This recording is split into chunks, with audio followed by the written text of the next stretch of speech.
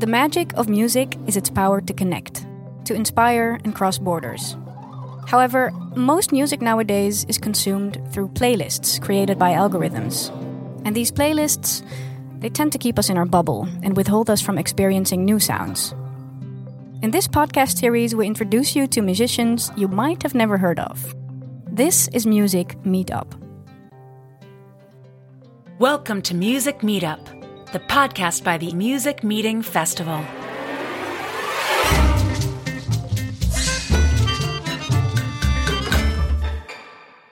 Music Meetup is based on a concert by two artists.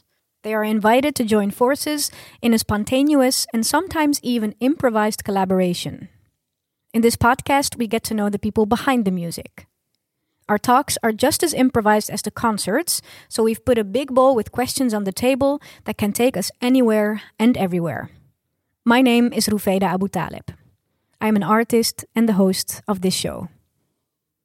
In this episode, we meet drummer and percussionist Joran Vroom.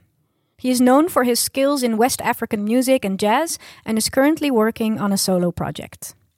His musical meetup is with Rory Ronde, a guitarist, songwriter and producer known for playing with Wouter Hamel and New Cool Collective, amongst other projects.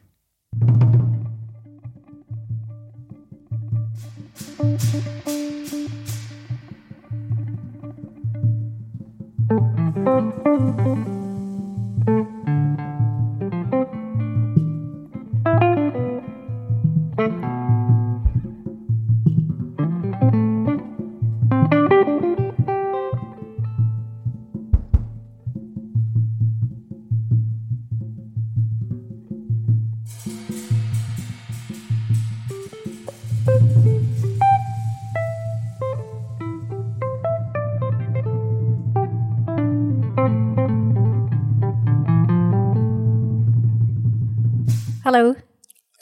Hello. Hey. Hi. How are you guys? How was your show this afternoon? What's your answer to that, Rory? Very cool and adventurous. That's about right, I would say. Yeah, well, thank you for having us. We had fun. Yeah. Right? We had a lot of fun. It was fun for us too. We really enjoyed listening to you and watching you Thank you. communicate on stage. But this wasn't the first time you met, right? Do you remember when it was the first time that you played or saw each other for the first time? Well, actually, really the first time is very long ago. Because I can remember, I don't know how old you were, but maybe 8 or 9, you were already playing. And you were at an event. I was there with my dad, who's a steel drum player. You mean Panama? Yeah, No. Panama. You were there? Yeah, I was there. Whoa. But that's really like ages ago. This 2001. Man. Yeah, see, you don't even remember, huh? That's actually the first time that we kind of met. And No, I remember that day in that place perfectly. Yeah. But, I was there too. Do you remember what you first thought, Rory, when you saw? Incredibly talented guy. It was like He was 8. You were like a child. something like that, right? Or 9 10 or something. Yeah, like this. Yeah. playing drums, but in a way it was really great. I remember. Yeah, Yeah. I think you were playing a Kaseko style thing. Yes. And it was mind blowing. I mean, it's that to just play that as a drummer. It doesn't matter what age you are. It's a challenge. And he was really shining while doing it. Oh, what kind of music is that? It's music from Suriname. Yeah, Surinamese folk Yeah. music. The most popular form. Yeah. Well, what's your first memory of Rory? That must be a bit later then, maybe. Well, my first memory of Rory is not really a physical memory. It's, when I started, let's say professionally, 2008, his name was really around. I mean, I think you were still going by your... my alias. Yes, you're Kofi Anonymous. Yes. Yeah. I was hearing about this guy all the time. Docs was pretty big then. Right. The it was label. Dogs. Yeah. And so I think you played with everybody involved. So that's my first memory, hearing Rory. Hearing his name. Hearing his name. Yeah. You know, at the time you were hearing names, so these names must have meant something. And then, recently we started performing a bit more often.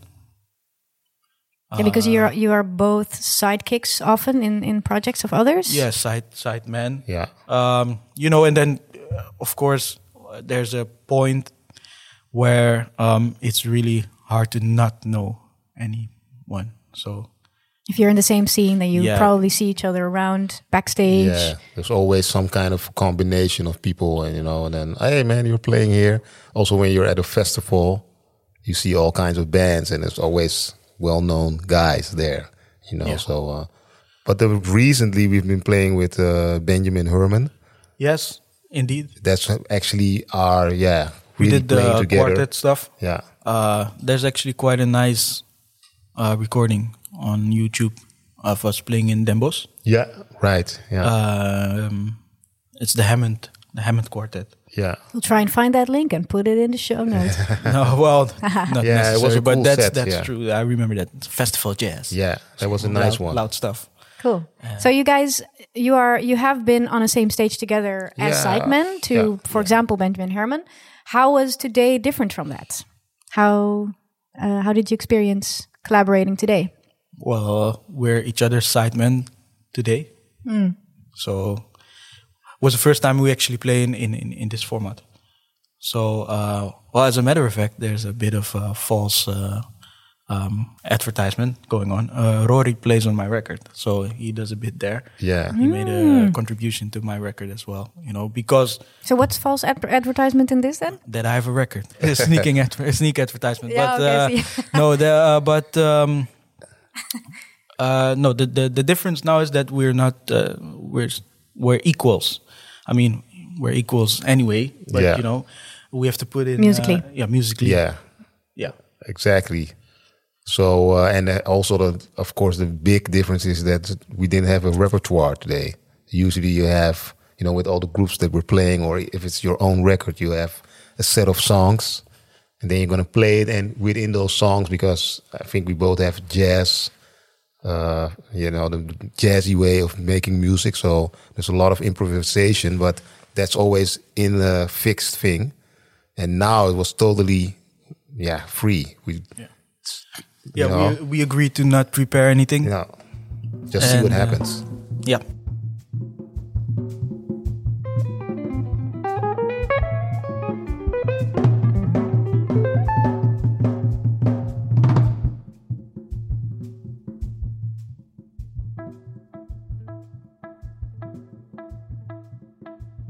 Rory, would you like to grab your first question from the bowl? Ooh, that's exciting. Let's see. Okay, let me take this one. How do new ideas, sounds, or concepts come to life? Well, actually what happened today is a good example, is that you just have your instrument and there's a certain input from your surrounding. And in this case, the input was Joran's playing, he was playing a really cool groove. And immediately then you have a feeling you can do something on that. So if I talk about it in general, it's you get inspired by something. It can be the sounds that you hear outside. It can be a situation where you're in, or a certain emotional state. Sometimes it can be something really technical, like a concept of scales or harmonies that you're working on. And that's for me how it works, and then I just gonna sit down and make something up.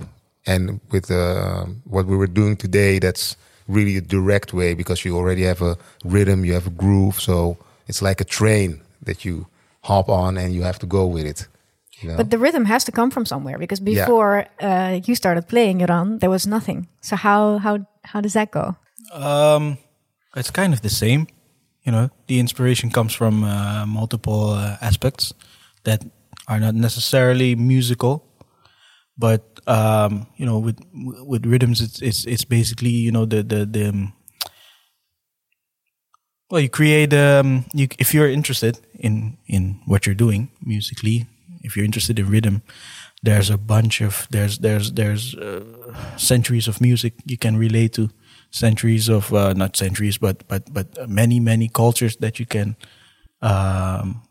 go to and get inspiration or you study. And I've spent quite an amount on trying to translate certain folkloric rhythms, may it be Afro-Caribbean or West African or, you know, some Middle Eastern stuff. I'm a big fan of Moroccan, Algerian type of folklore as well. And you try to translate those rhythms for the drum set. So, and then, you know, being in this genre of music where there's a lot of room for creativity, improvisation, you start as that becomes the base of whatever you're trying to play. At least that's how it works for me, you know. And where does your fascination for these regions and the music from these regions, where does it come from? Well, with the Afro-Caribbean stuff, it's quite simple. That's where I'm from. You know, that's part of my heritage. And it's always, I guess, with everything, it's you know, experiencing the all these things in a social context that really makes you. I mean, I have fond memories of Caribbean music. I have fond memories of jazz music. I have fond memories of music in general. But also, you know, traveling to Morocco or traveling to Turkey, or, you know, and experiencing music in a social context, seeing how both things relate to each other. They're not separate. They're the same. They belong to each other. The joy that people take out of it, because, you know, music, especially on our level, it tends to become something of a science sometimes, you know, which is all good. But then it's nice to see how people enjoy music on a human level, you know, without the knowledge of meters, harmony, theory. Just people hear a beat and they relate to it, they enjoy it. So that's where the fascination comes from. You know, I would like to be able to do the same on top of the musical knowledge that I have. Yeah, so to humanize it and to keep making connections to an audience that maybe doesn't understand the scientific part of what you're doing, but does. Yeah, I mean, most people don't understand. Yeah. I mean, people react to music emotionally. So that's the it's not a trick. That's the what's a good word? Help me out. I don't know what you mean. Yeah, well, right. Yeah. I mean, I made my point, right? Yeah, it's actually, I think the source of music making is because it has such an emotional effect. Yeah, you know, and that you have a skill as an artist to move that around, to move somebody yourself. That is one of the nicest things about music.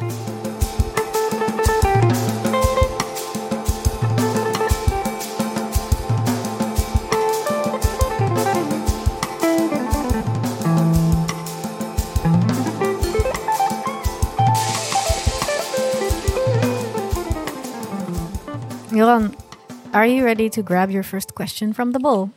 Yes. I'm just gonna go for this one because they're all good so far. Which encounter or meeting in life has impacted your music the most? Several. It's not just one. Pick one. Whew. It's a difficult one. Yeah, because it's not just a one thing encounter. Because honestly, you know, it happens almost every day that I encounter something that has impact on my musical development.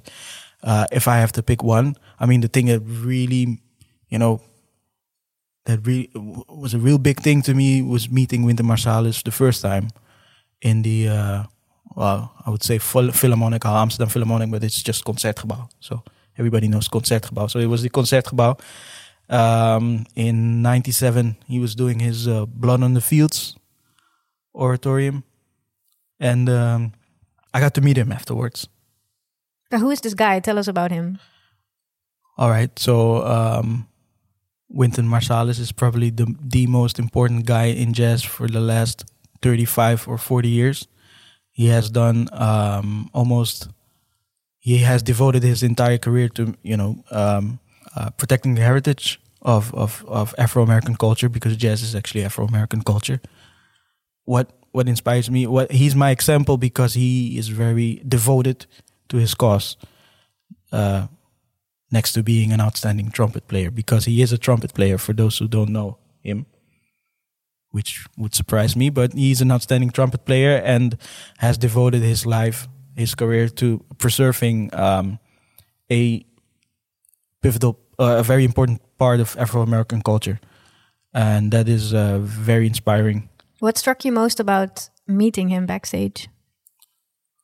Well, it was the first, it's a bit of a story, but it's probably the first concert that I remember seeing.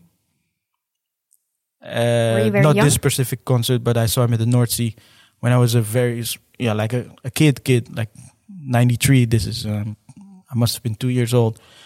And we had records.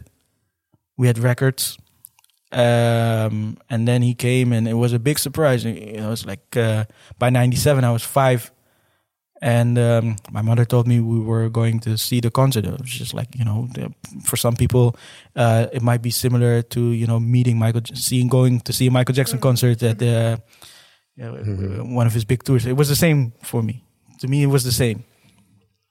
And then to actually meet him afterwards made my day. And again, he is my main example. I mean, I won't be preserving jazz as he did, but I will be very devoted to my cause because of him and because of other people. And your cause is the same cause? No, it's not the same cause, but I will be. I will do my best to preserve the to keep improvisational music going. I will. That's what I will do to the end of till my time is up, for sure. What about you, Rory? What was your encounter? Well, it's the same thing, that it's not just one encounter, but I had a period when I was just leaving high school. I was totally into Steve Coleman. Steve Coleman is also a very influential American musician. He's a saxophone player, but with him, he's looking into more kind of really far back into Egypt and using mathematical proportions in his music, which is also actually in the African tradition, but he's doing that in a specific way. And his music sounds really funky, but also really adventurous. And in the 90s, I was totally into him. And then it came to a point where I visited his concert, which was mind-blowing. And I went backstage and he was like, hey, if you want to see more, just come visit me in Belgium. We have a gig. And so I hung out with those guys and it was like, wow, incredible. He was really a master of the instrument. He's a great saxophone player, but also his musical consciousness and his concepts are so original and so far out. I was like really impressed by that. And that influenced my music making also. So I'm always busy with kind of rhythmic stuff. The instrument that I play, the guitar, is a harmony instrument, but I actually use it more as a kind of percussive instrument. And so, and Steve is one of the people who really influenced me on that. It's a question. It's an open question, which is hard to answer. Yeah, because like you said, you can meet someone every day, and it has impact on your. Yeah. But if you're talking memories and whatever, what's stuck with you, this. Yeah, this is one of those moments that you were like, wow, okay. I was expecting questions like, when did you start playing, and like those things. Yeah, they're going in depth here.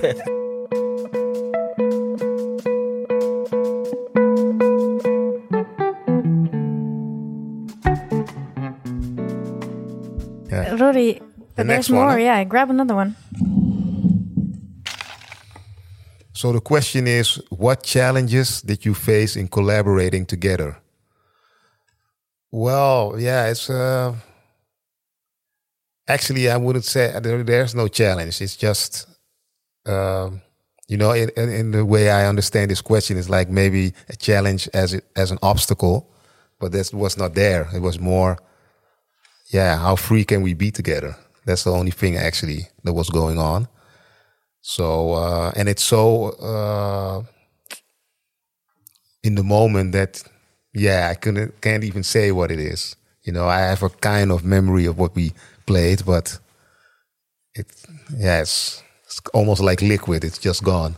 You know, it happens and then it's over. So, I wouldn't be able to answer that. Maybe the only challenge is, but it's not in a negative way, is the challenge is to accept, especially if the approach is open improvisation, is you have to accept, that you have to accept the process. Maybe that's the right word. You have to accept the process. So my personal approach is always to, make sure that you keep, that you always keep your focus on development.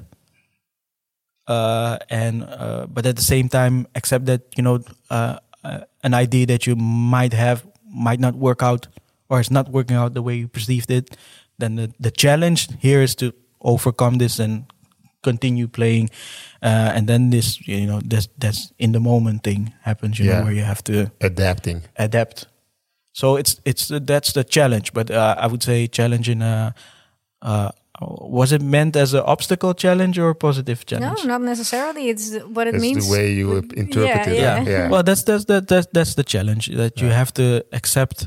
You have to accept the unknown, which sounds very, we all know how it sounds, but you have to accept it's really what it is, So it's like we started from scratch.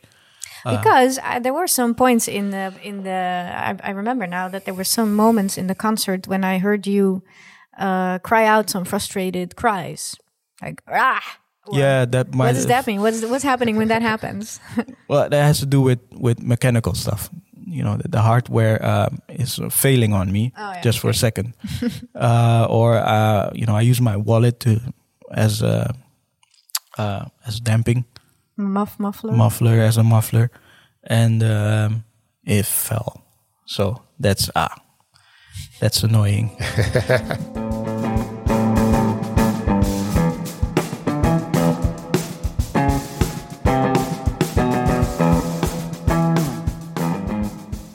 Are you guys always comfortable with accepting the process and being kind of like artistically butt naked and just?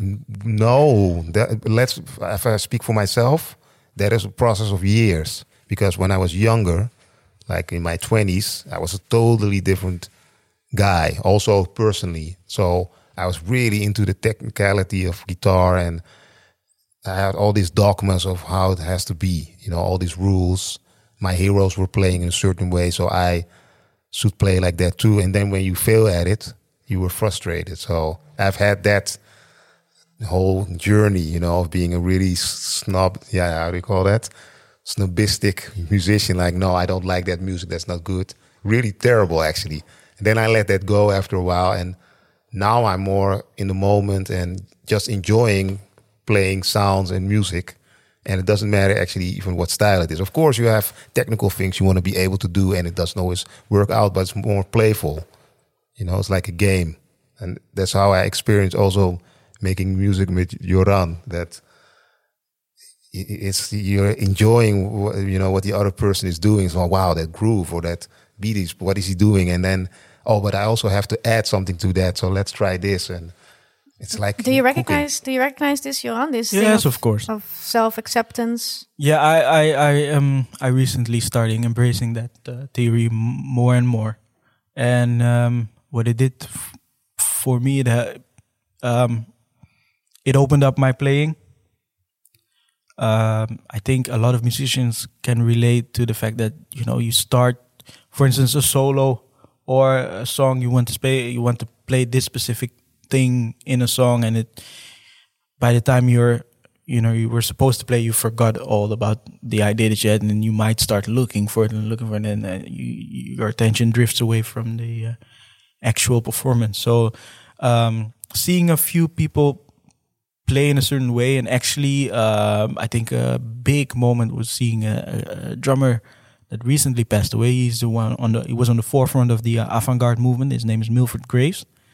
He's all about that acceptance and in the moment. But there's also kind of like a contradiction in this, right? Trying to be the best doing the thing you do and accepting your flaws? Like how do you? You have no. It's not. To me, it's not a contradiction, because if you accept your flaws, you know, you know the progress that you have to make. You know, there's stuff you can do. At this point, there's a lot of stuff that I can play, even more that I cannot. Knowing this makes my life easier, because I know what to work on, and I know what to. And I know that there are certain things that I need to stay in shape for, you know.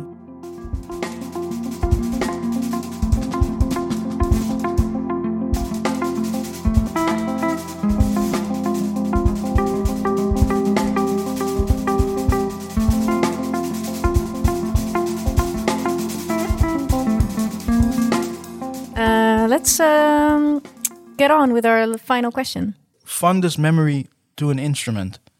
Is there a particular instrument you've ever had in your hands, or that you owned that was important to you? Or are the instruments just materials that don't? I'm not a big material guy, so there's not a specific instrument that I hold dear. But I have to really... Fondest memory. No, not the fondest memory. It's not really a memory, but I do own a specific snare drum. This is actually sort of kind of full circle, that belonged to possibly the greatest classical drummer that lived. His name was, they called him Koppie. If I'm not mistaken, his full name was Franklin Ardin. And I got to see him on several occasions. And I own one of his snare drums now. I think it was given to me. So fondest memory, well, it's not necessarily a fondest memory, but it's a thing that has a great value. I never use it. It's just in my house.